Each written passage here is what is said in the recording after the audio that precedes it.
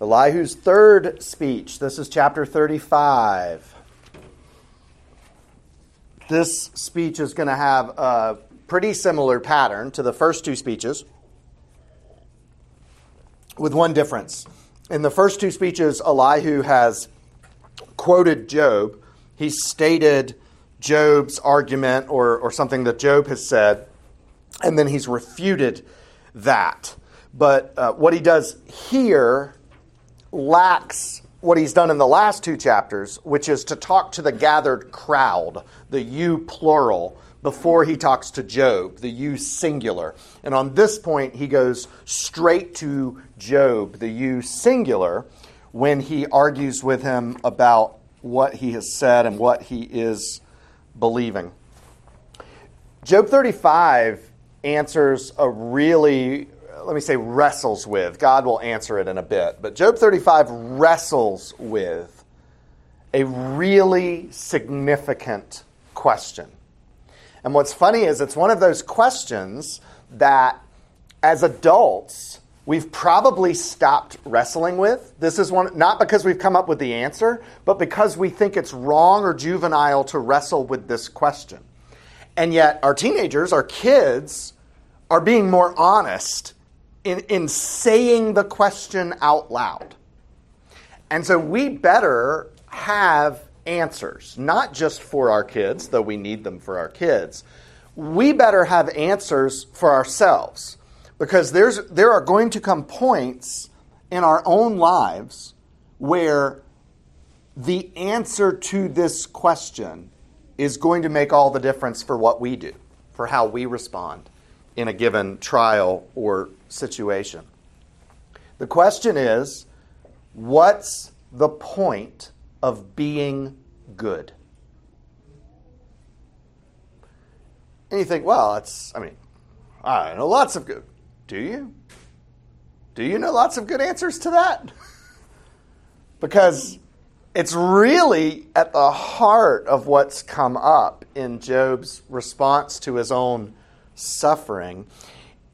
In many ways, it's come up implicitly, and because of that, some of the writers that take a more negative view of Elihu accuse Elihu of misquoting Job in his accusations about what Job has said. But I don't think that's true at all. Job 34:9, Elihu's saying, he puts, what profit is it to me, and what do I gain by not sinning?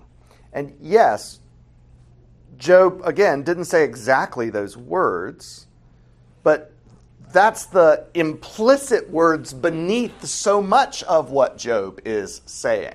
With my suffering, and I did all of that good, what's the point?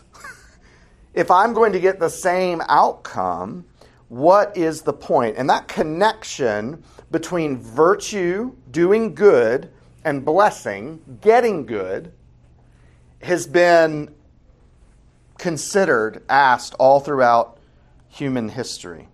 And so this speech, Christopher Ashe says, is Elihu's sharp but necessary rebuke to anyone who falls into the trap of saying, what was the point of being good?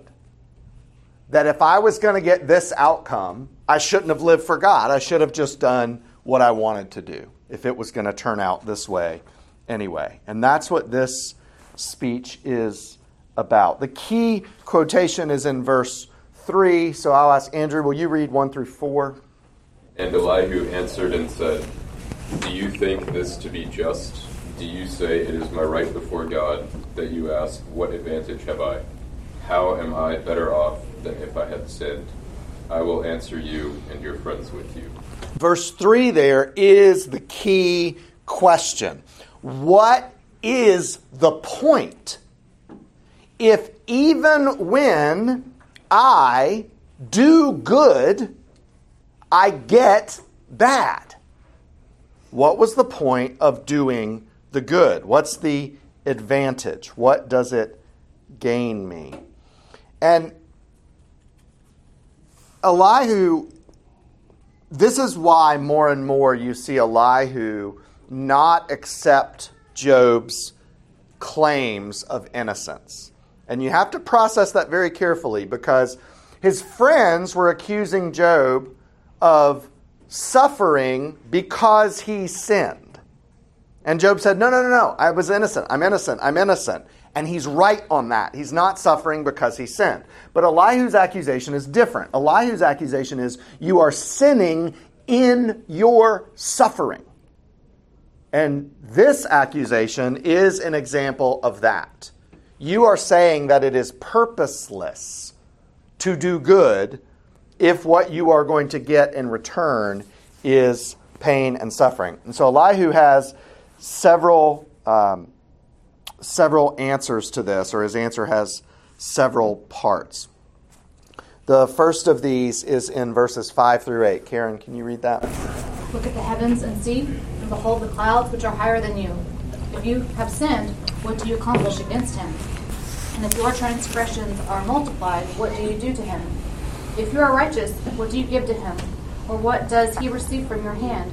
Your wickedness concerns a man like yourself, and your righteousness a son of man. So he starts with an illustration. Look up at the clouds. Look at the clouds in the heavens, the clouds in the sky that you see going by.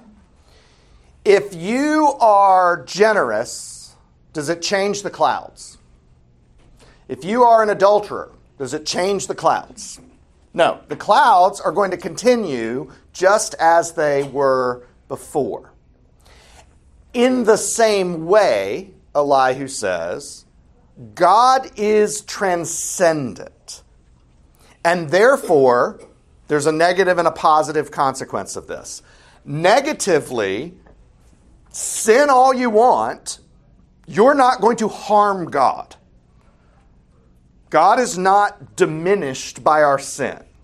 God is offended by the presence of sin. There's lots of things that God has in response, but He's not harmed by our sin. We are not capable of causing harm to a transcendent God. Positively, you can be as good as you want. You are not capable of putting a transcendent God in your debt. Can't be done. You see the argument here? And it's important that we get it, because he's not saying that God is so far removed from us that nothing that we do affects him or matters, or that's not the point here. The point here is within the realm of ultimate justice, the realm of ontology, God's very being. Your sin can't harm him, and your good can't put him in your debt. It's not like with humans, where I really can cause long-term harm to my wife and children by my sin.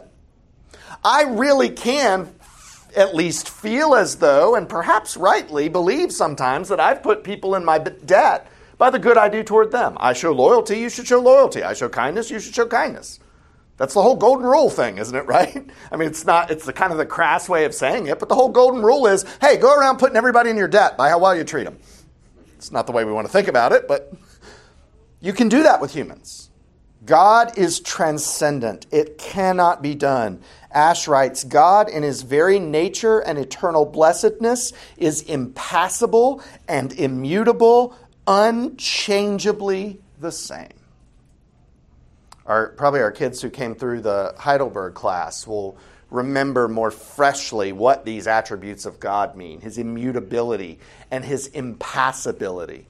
But they both speak to his transcendence, the ways in which God is just not us. One of God's attributes is the solitariness of God. It doesn't mean that God is lonely. It does mean that God is God alone.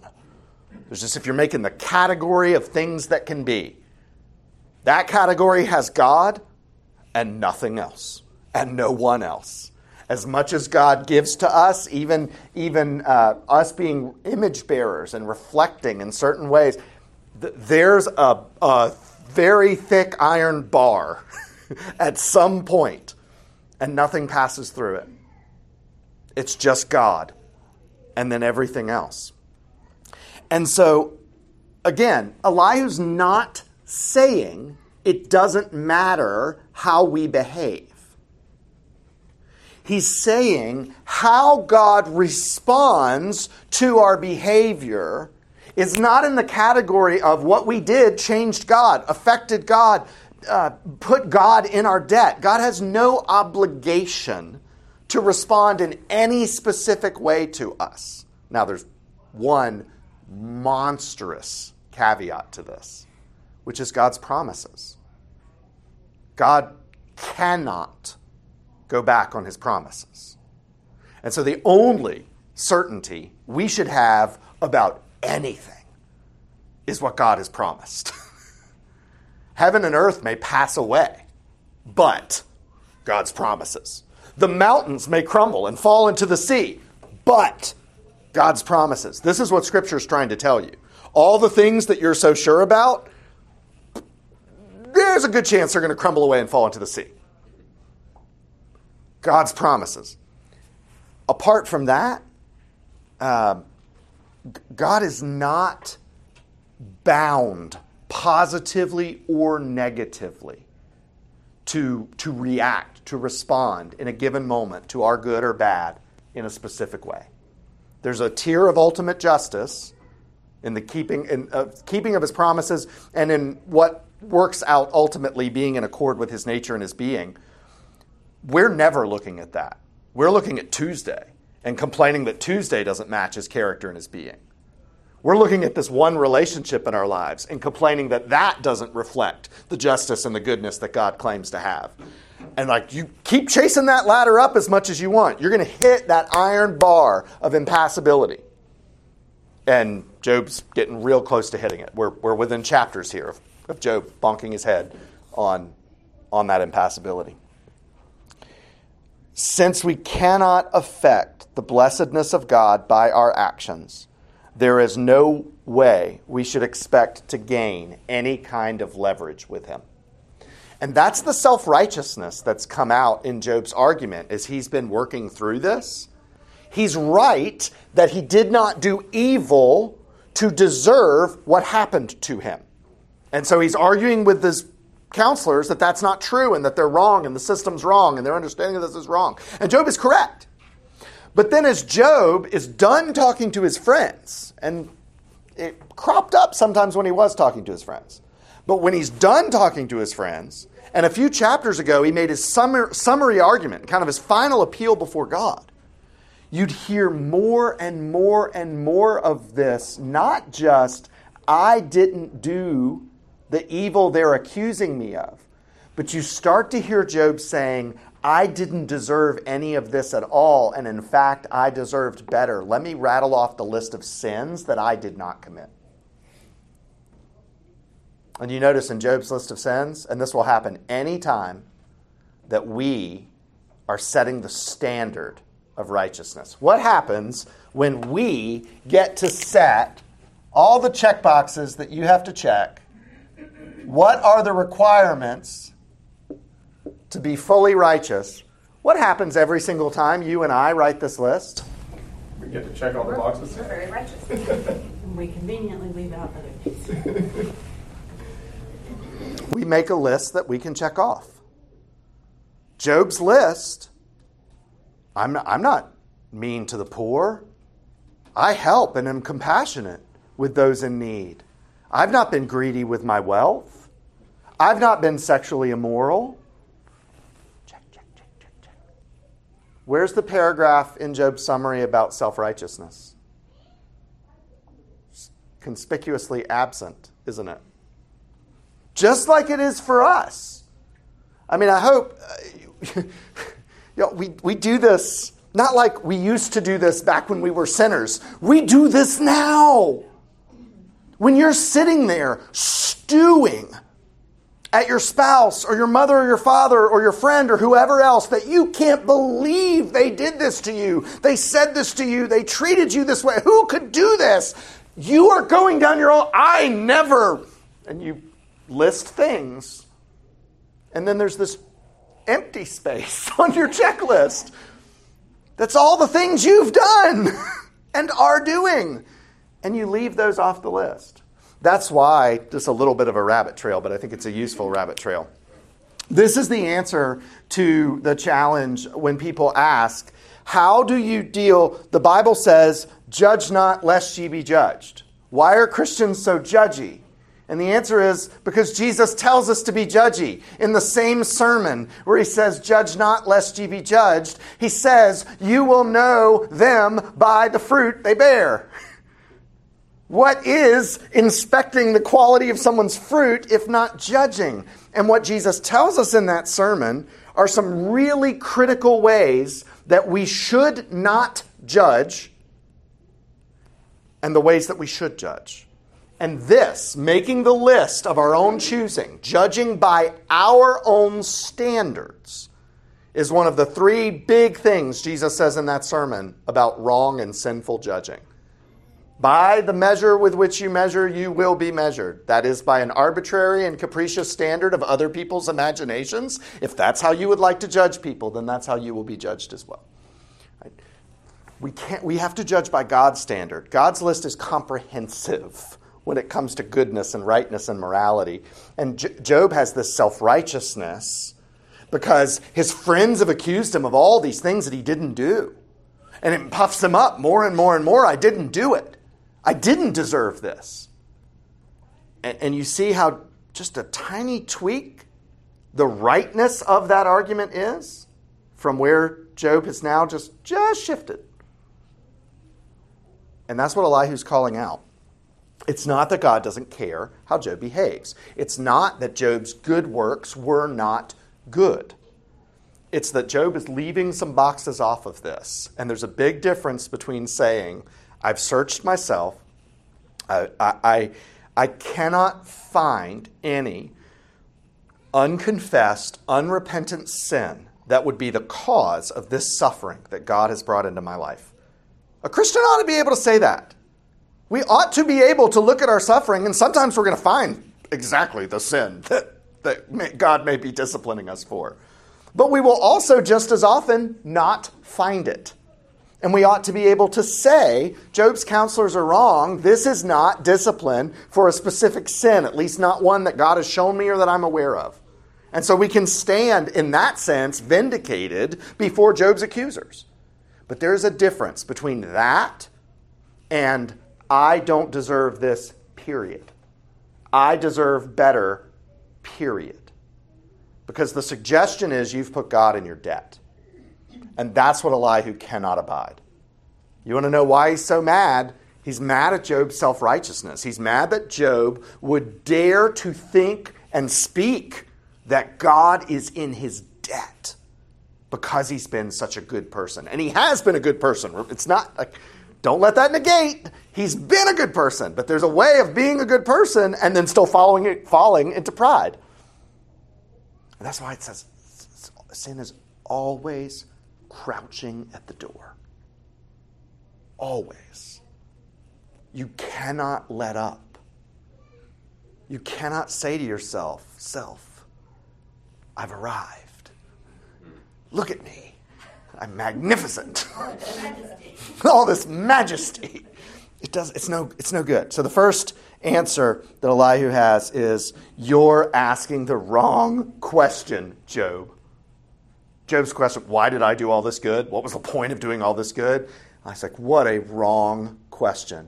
Because if you were ever doing the good to put God in your debt, you don't understand who God is. He's just too transcendent for that calculation. That doesn't work. Questions about that point?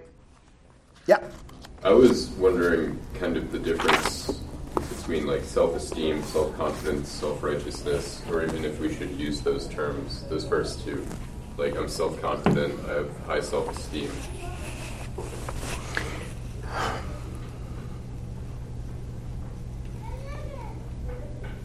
I think like most terms, they're perfectly fine to use, and the question is, what do you mean by them? Yeah. You can be self-confident because you recognize that God has given you abilities and strengths and experiences that have made you a capable, competent person in a particular area. I don't think there's anything wrong with that. what we don't want to be is self-righteous. And self-righteous doesn't mean what our culture thinks it means. Our culture thinks self-righteous means snobbish, like judgmental, or something in that category. Self-righteous is a legal definition. I am justified before God in myself. That manifests in a lot of gross ways. But the ultimate problem is one of self-righteousness. I don't need God's declaration that I'm righteous in Christ. I have my own. That's the question. Is what do you mean by it? What do you mean by self-confident? What do you mean by self-assured? I would say the only word, and this is nitpicking, the only one in that category that you'll never hear me use is self-made. Yeah. There's no such thing. Yeah. That person is so blindingly deceived. Yeah. There is no such thing as a self-made man. All right. Second answer, Renee, can you read 9 through 16? Because of the multitude of oppressions, people cry out. They call for help because of the arm of the mighty. But none says, "Where is God my maker, who gives songs in the night, who teaches us more than the beasts of the earth, and makes us wiser than the birds of the heavens?" There they cry out, but he does not answer, because of the pride of evil men. Surely God does not hear an empty cry, nor does the Almighty regard it. How much less when you say that you do not see him, that the case is before him and you are waiting for him. And now, because his anger does not punish, and he does not take much note of transgression, Job opens his mouth in empty talk. He multiplies words without knowledge. All right. This section of Elihu's speech is the most likely to be misunderstood and misapplied. So I want to go through this really carefully.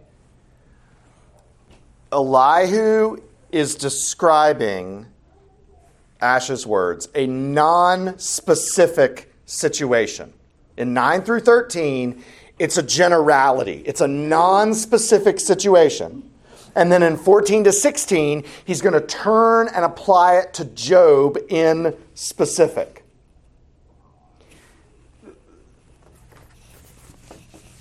One of my seminary professors was a guy named Bob Cara. Dr. Cara's a hoot. He's a funny man, very gifted New Testament scholar, great guy.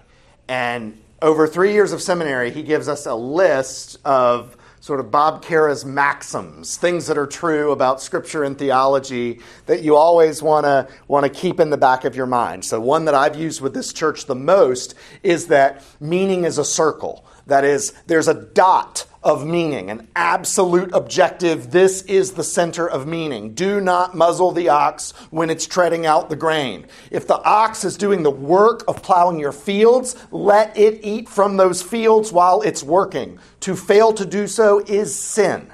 That's the dot. But then Paul in the New Testament comes along and says what? Pay your pastor. And he refers to that verse. In the fields in which the pastor is laboring, those fields should provide the monetary resources the pastor's family needs.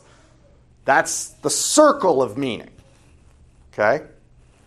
Here's another Bob Cara-ism that's really important. And it applies to wisdom literature.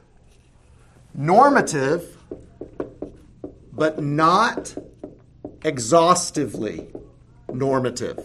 All right, what does that mean? You should do this, but not in every. It's not exhaustive. It's not entirely encompassing. It's what is usually the case. It's what is the right explanation. It does not explain every single situation that looks like this. And this is a struggle for us because the wisdom literature is filled with this. And it's filled with it on this specific point that we're talking about with Job. Do good, get great. Do bad, get bad. Right? Don't don't the Psalms and the Proverbs seem to suggest that good things happen to the righteous and bad things happen to the unrighteous? Yeah, that's in there a lot.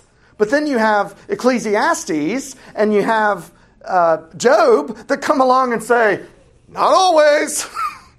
Normative, but not exhaustively normative. Everybody got that? Young people, y'all got that? Because this is really critical, because what we're about to read from Elihu and understand, the vast majority of the calling themselves Christian world gets wrong. It's that important. All right, here's the situation. The general, verses 9 through 13, non-specific situation.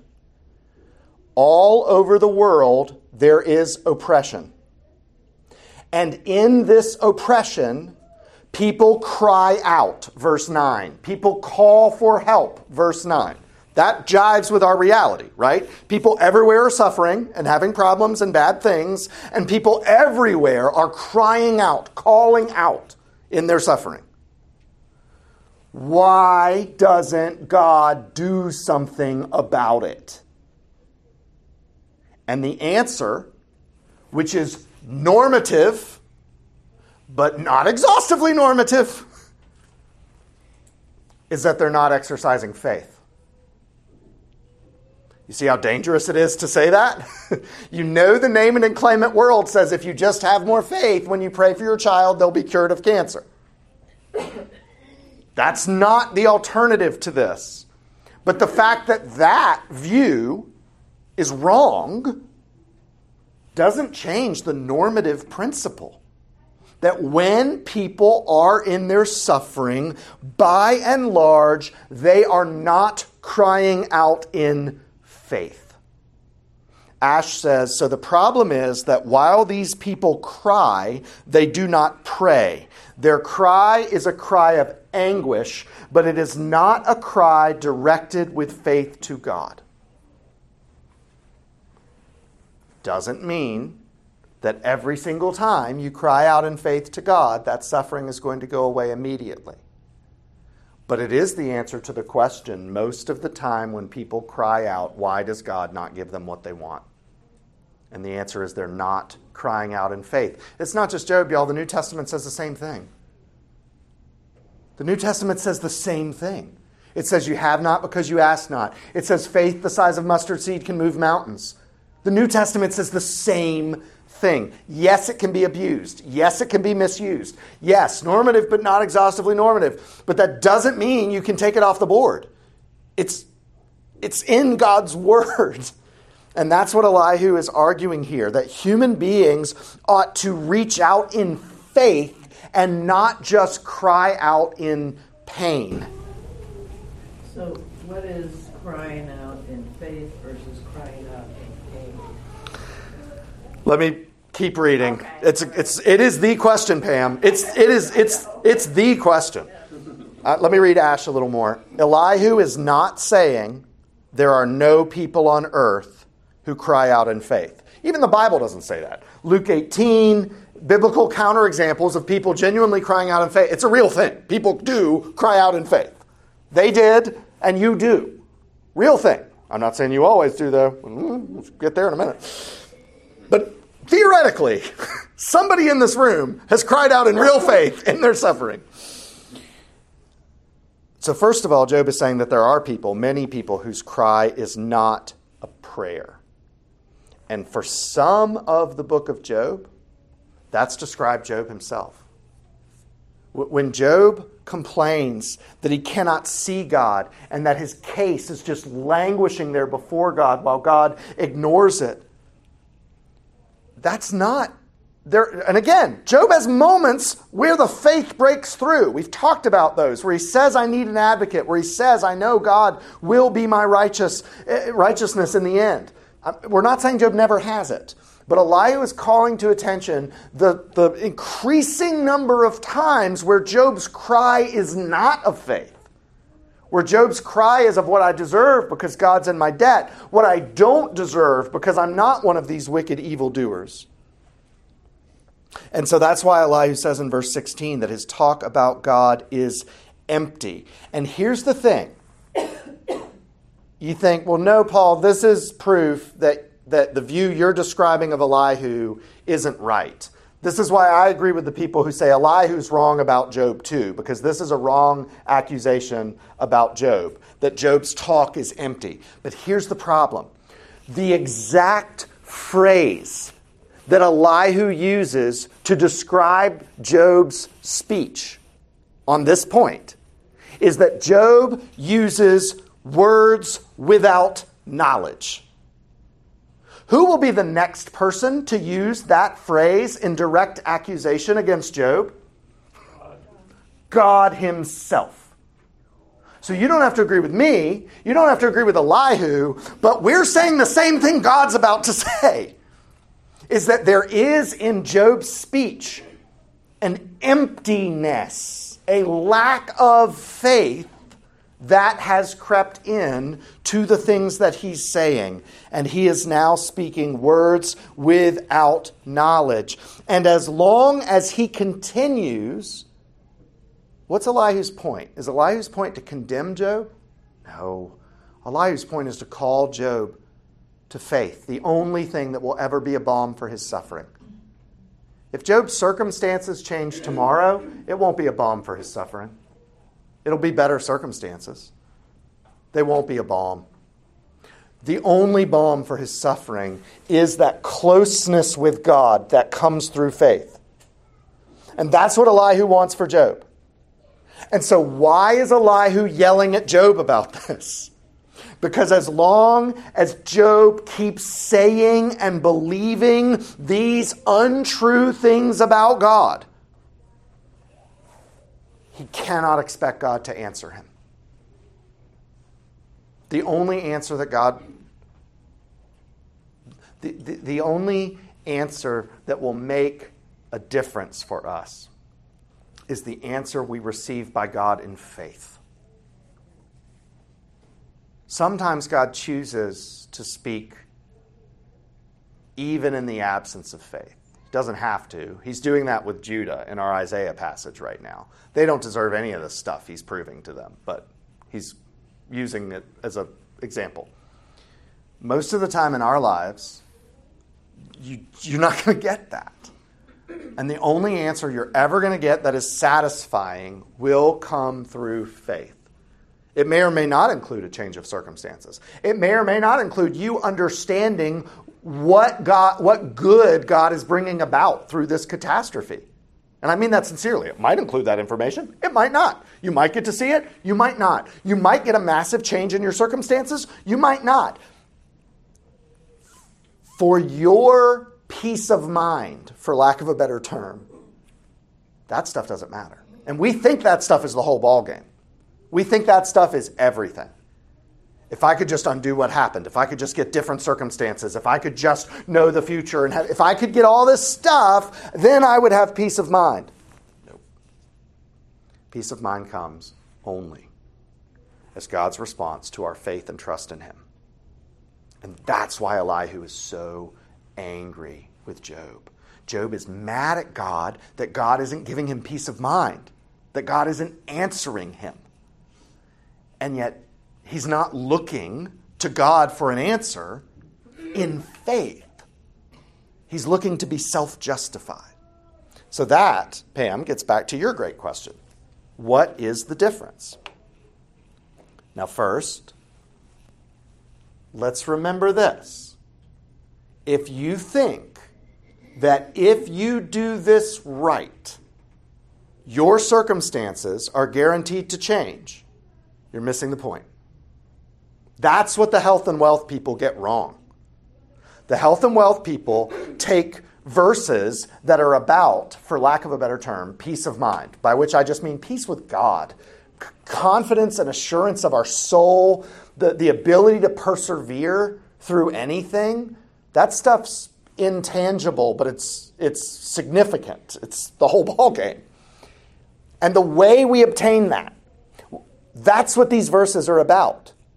Knock and you answer. Seek and you'll find. Ask and it will be given. That's what that is about. ultimate things. The health and wealth people get this wrong because they act like it's about temporal things. I don't want my wife to have cancer anymore. I don't want my child to be in rebellion. I don't want to lose my job. I want a jet. I do want a jet. And so they say if you just have more faith, you will get those circumstantial changes. And they use the exact language that Elihu is using here. But that's not what Elihu's saying. And that's not what Jesus is saying. And that's not what Paul is saying. And that's not what James is saying. Peace of mind and soul, the ability to persevere, the ability to count it all joy, the ability to receive. The Lord gives and the Lord takes away. Blessed be the name of the Lord. The ability to live within that realm without falling apart. That's what comes by faith. And not just the faith is what you need, your faith that you make to make that happen. No. When you cry out to God in faith, His answer to that cry is what perseveres you. That is His strength. That is His joy. That is His salvation that carries you through. It's His response to our cry of faith. And that's why Job's not getting it. That's why Job thinks God is silent. Because Job's not crying out in faith. Well, what's he doing wrong? He's very circumstances focused at this point. I don't deserve this. I deserve better than this. I deserve an answer from God. I deserve. Won't work. It's the opposite of faith. So is Elihu putting Job in verse 12 because of the pride of evil men? Is he putting him in that category? He is, I would say the same thing I said about his last speech. He's not lumping Job categorically with the evil men. He's saying, why are you talking like them? That's really Elihu's biggest beef with Job, is that Job is thinking these things that are not consistent with what Job knows to be true. And Job is saying them out loud. He's saying them in response to his counselors. He's saying them to the gathered people. He's saying them because Elihu was there hearing it the whole time. Job, you have an audience. And what you're saying to this audience makes you sound like the wicked men. And that is such a great... We fall off, as always, one side of the horse or the other. We either count ourselves amongst the righteous because we are in Christ, and therefore think, I would never do that. I could never do that. This behavior is irrelevant to me. I'm among the righteous. I'm not. Thank God that I am not like these men. That's one temptation. The other side of the horse is, oh no, I thought I was in Christ, but look at what I keep doing. I keep sounding like the evil men. I keep acting like those who don't believe in God. And then that just festers into this, therefore I must not be in Christ. And Job's such a great example. At the end of the book, at the beginning of the book, Job is a righteous man that is declared by God to be in the kingdom. You will meet Job in the new heavens and the new earth. He's there. And yet, Brother Elihu can come along and be like, Job, your life, your profession, they're kind of at odds here. Oh, publicly, your accusers are wrong. You're right. You have a great public witness. But there's this hidden self-righteousness. And one of God's reasons for bringing all of this calamity into your life, Job, is that this hidden self-righteousness would have to come out into the light where it could be exposed and put to death because you are in Christ. And so that's one of the tough prayers for us. I mean, I'm not praying it, but maybe y'all have enough faith. For God to put us in situations where our secret and hidden sins come out. We should we should want our sin to be exposed. Think about how horrible that, Paul. What do we want to do with sin? We want to hide it. And when we pile more sin on top of sin, we just, it's got to stay hidden. The worst thing that could ever happen is that our sin would be exposed. And here we see, oh no, the worst thing that could ever happen would be that it doesn't get exposed, because then we don't ever deal with it. We don't ever put it to death. And so how in the world is the death of Job's children, the loss of his wealth, the destruction of his flesh, how in the world is this, all things working for the good of those who love God and are called by God according to his purposes? Now we see. What God is saying is that without this, Job's sin never comes to light. This was the best way in God's economy for that sin to come to light, while God's working out 14 other purposes with Job's suffering, including, most importantly, the defense of his own glory in front of Satan. Let's not forget that. But that is really hard for us. The idea that the best thing that can happen is for our sin to be exposed. Now, that doesn't mean the best thing that happens is that everybody in the world knows about all of your sins. There's this over-transparency craze in the church today where people just love talking about what a mess they are. I'm a mess and you're a mess. Why? Why are you okay with that? Like, why not lay down that mess before Christ and walk in righteousness and good works that were set before you? I don't know. Just a thought. I'm not saying share all your deepest, darkest secrets with everybody. But you need those sins to be exposed. Somebody. Starting with yourself. God, show me my sin. And usually somebody else. Hopefully somebody in Christ, somebody who loves you, somebody who will hold you accountable, but who will hold you to the foot of the cross, not put you up on the cross.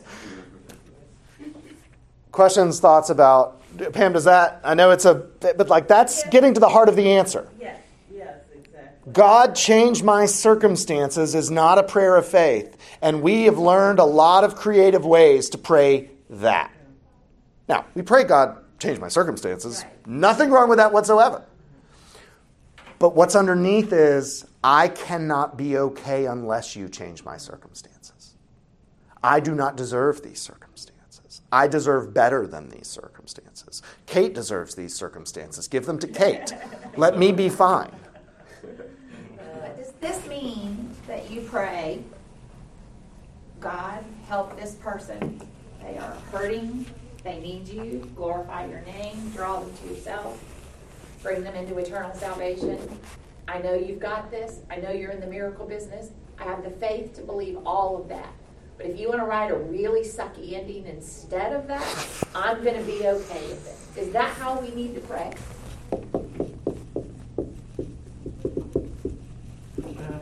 Yeah, it means a lot.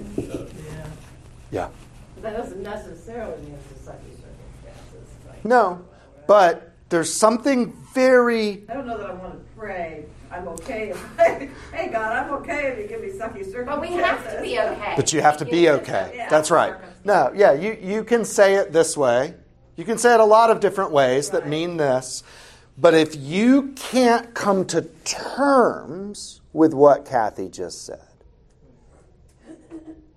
then you're not praying in faith. That is the heart of faith. The heart of faith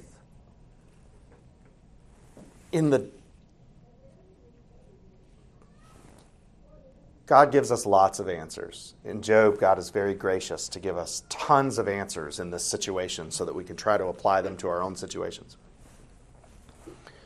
Having answers is not the antithesis of faith. But the heart of faith says, I trust the one who speaks, regardless of how many answers I have. that I could be in this theoretical suffering in which I have zero answers. I cannot make my mind find one positive thing that comes out of this. And it can never change. There's no point in praying for it to change because it can't. And the heart of faith, in the pain which is allowed of this is the worst, not theoretically the worst, not this is the worst. The heart of faith says, I trust the one who made it to be. And the preemptory exercise before we get there, the thing that you don't want to talk about when you're in that moment, but that you should talk about now to prepare for that moment, is the logical thought experiment of that's the least bad of all the answers. In fact, that's the only good answer. Because if any of the other answers are God could have done differently but didn't,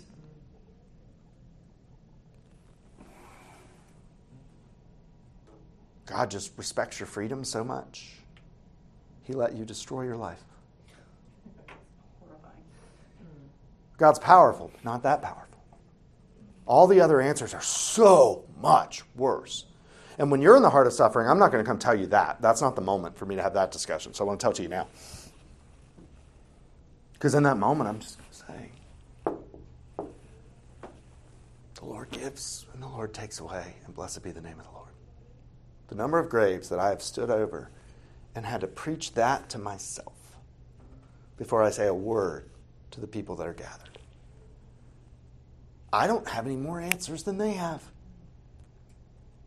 I don't. I don't have some way of saying, I know you can't see this because you're very sad, but here's the 14 good things that happened because of your horrific suffering. I don't have it. I don't have it. That's not what faith means. Faith is independent of those answers. It's not antithetical to them. God may give some. But faith is completely independent of those answers. And the only faith that I'm hanging on to standing at the graveside, that I beg God for mercy that they can hang on to at the graveside, is the Lord gives and the Lord takes away. Blessed be the name of the Lord. Because God, I have hit that iron bar of your impassibility. Job is trying to bash through that bar. Job is demanding answers from God. And he's going to hit that bar. And Elihu sees it. Elihu's the first person in this book to see it and God saw it, to call him out on it. That's why Elihu's the first one in this book to say, Job, words without knowledge, brother, words without knowledge, watch out. And Job's not going to respond to Elihu. And so somebody else is going to have to come along and say, here, Job, let me make a case for you. And then what is Job going to say about himself? I've uttered words without knowledge. That's the difference between the cry of pain, only pain, and the heart of faith. Again, there's no, just like answers are not antithetical to faith, pain for our sorrow is not antithetical to faith. Count it all joy doesn't mean, boy, I'm really glad this happened. That's not antithetical to faith. But saying, I will not be satisfied with God until God gives me satisfactory answers, that's antithetical to faith. That's words without knowledge. Be curious if we can ask Jonah how that worked out for him. I'm still not sure. Questions, thoughts about that? What's the fine, I know there's a distinction here, right? Is it between Job's crying out for answers, I guess it's demand, and the psalmist crying out. How long, why? Yep. So we do have that freedom to cry out. I think, slightly speculative here, but you'll get where I'm going. I think that's why the book of Job is so long.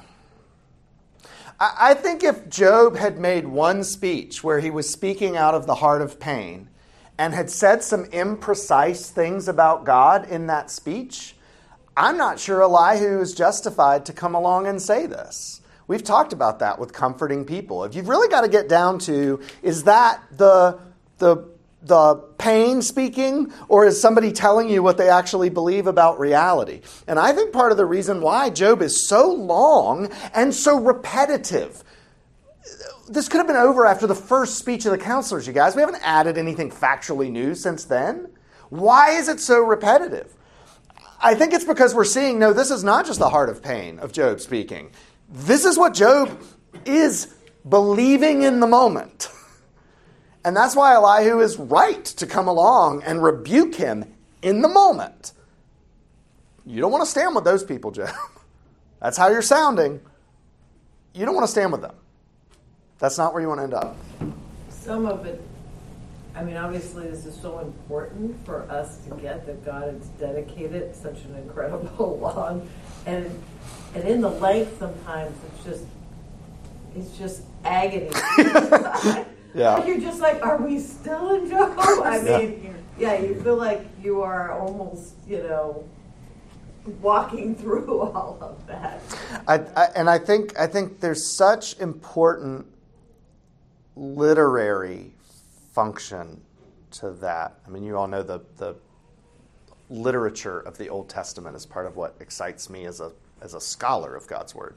And I think part of the point in this is it's bringing us along in Job's pain. It should feel relentless. It should feel hopeless. It should feel painful. It should feel dark. We talk about sometimes people in their suffering talk about, I know that light at the end of the tunnel. And I want to say to people sometimes, like, you shouldn't count on that. If the only thing holding you together is that you can see a light at the end of the tunnel, you're about to have a real problem when the road you're on takes a little dip and you can't see that anymore because it's coming. In all real suffering, there's not this light at the end of the tunnel. It's not suffering if you can see the end. Suffering is when you can only see down into more darkness. That's real suffering. And you're not going to have that light. You're going to have faith, or you're going to have despair, or self-righteousness. But that's pretty much the exhaustive list. And I think Job is written the way it's written to pull us into that tension. And then you hear these speeches. We're supposed to get sick of Job and his defenses, and we're supposed to turn on Job at some point, which most people do. Boy, Job, you just think you're perfect, don't you? And you're like, nope. So it's like Job it's a really well-written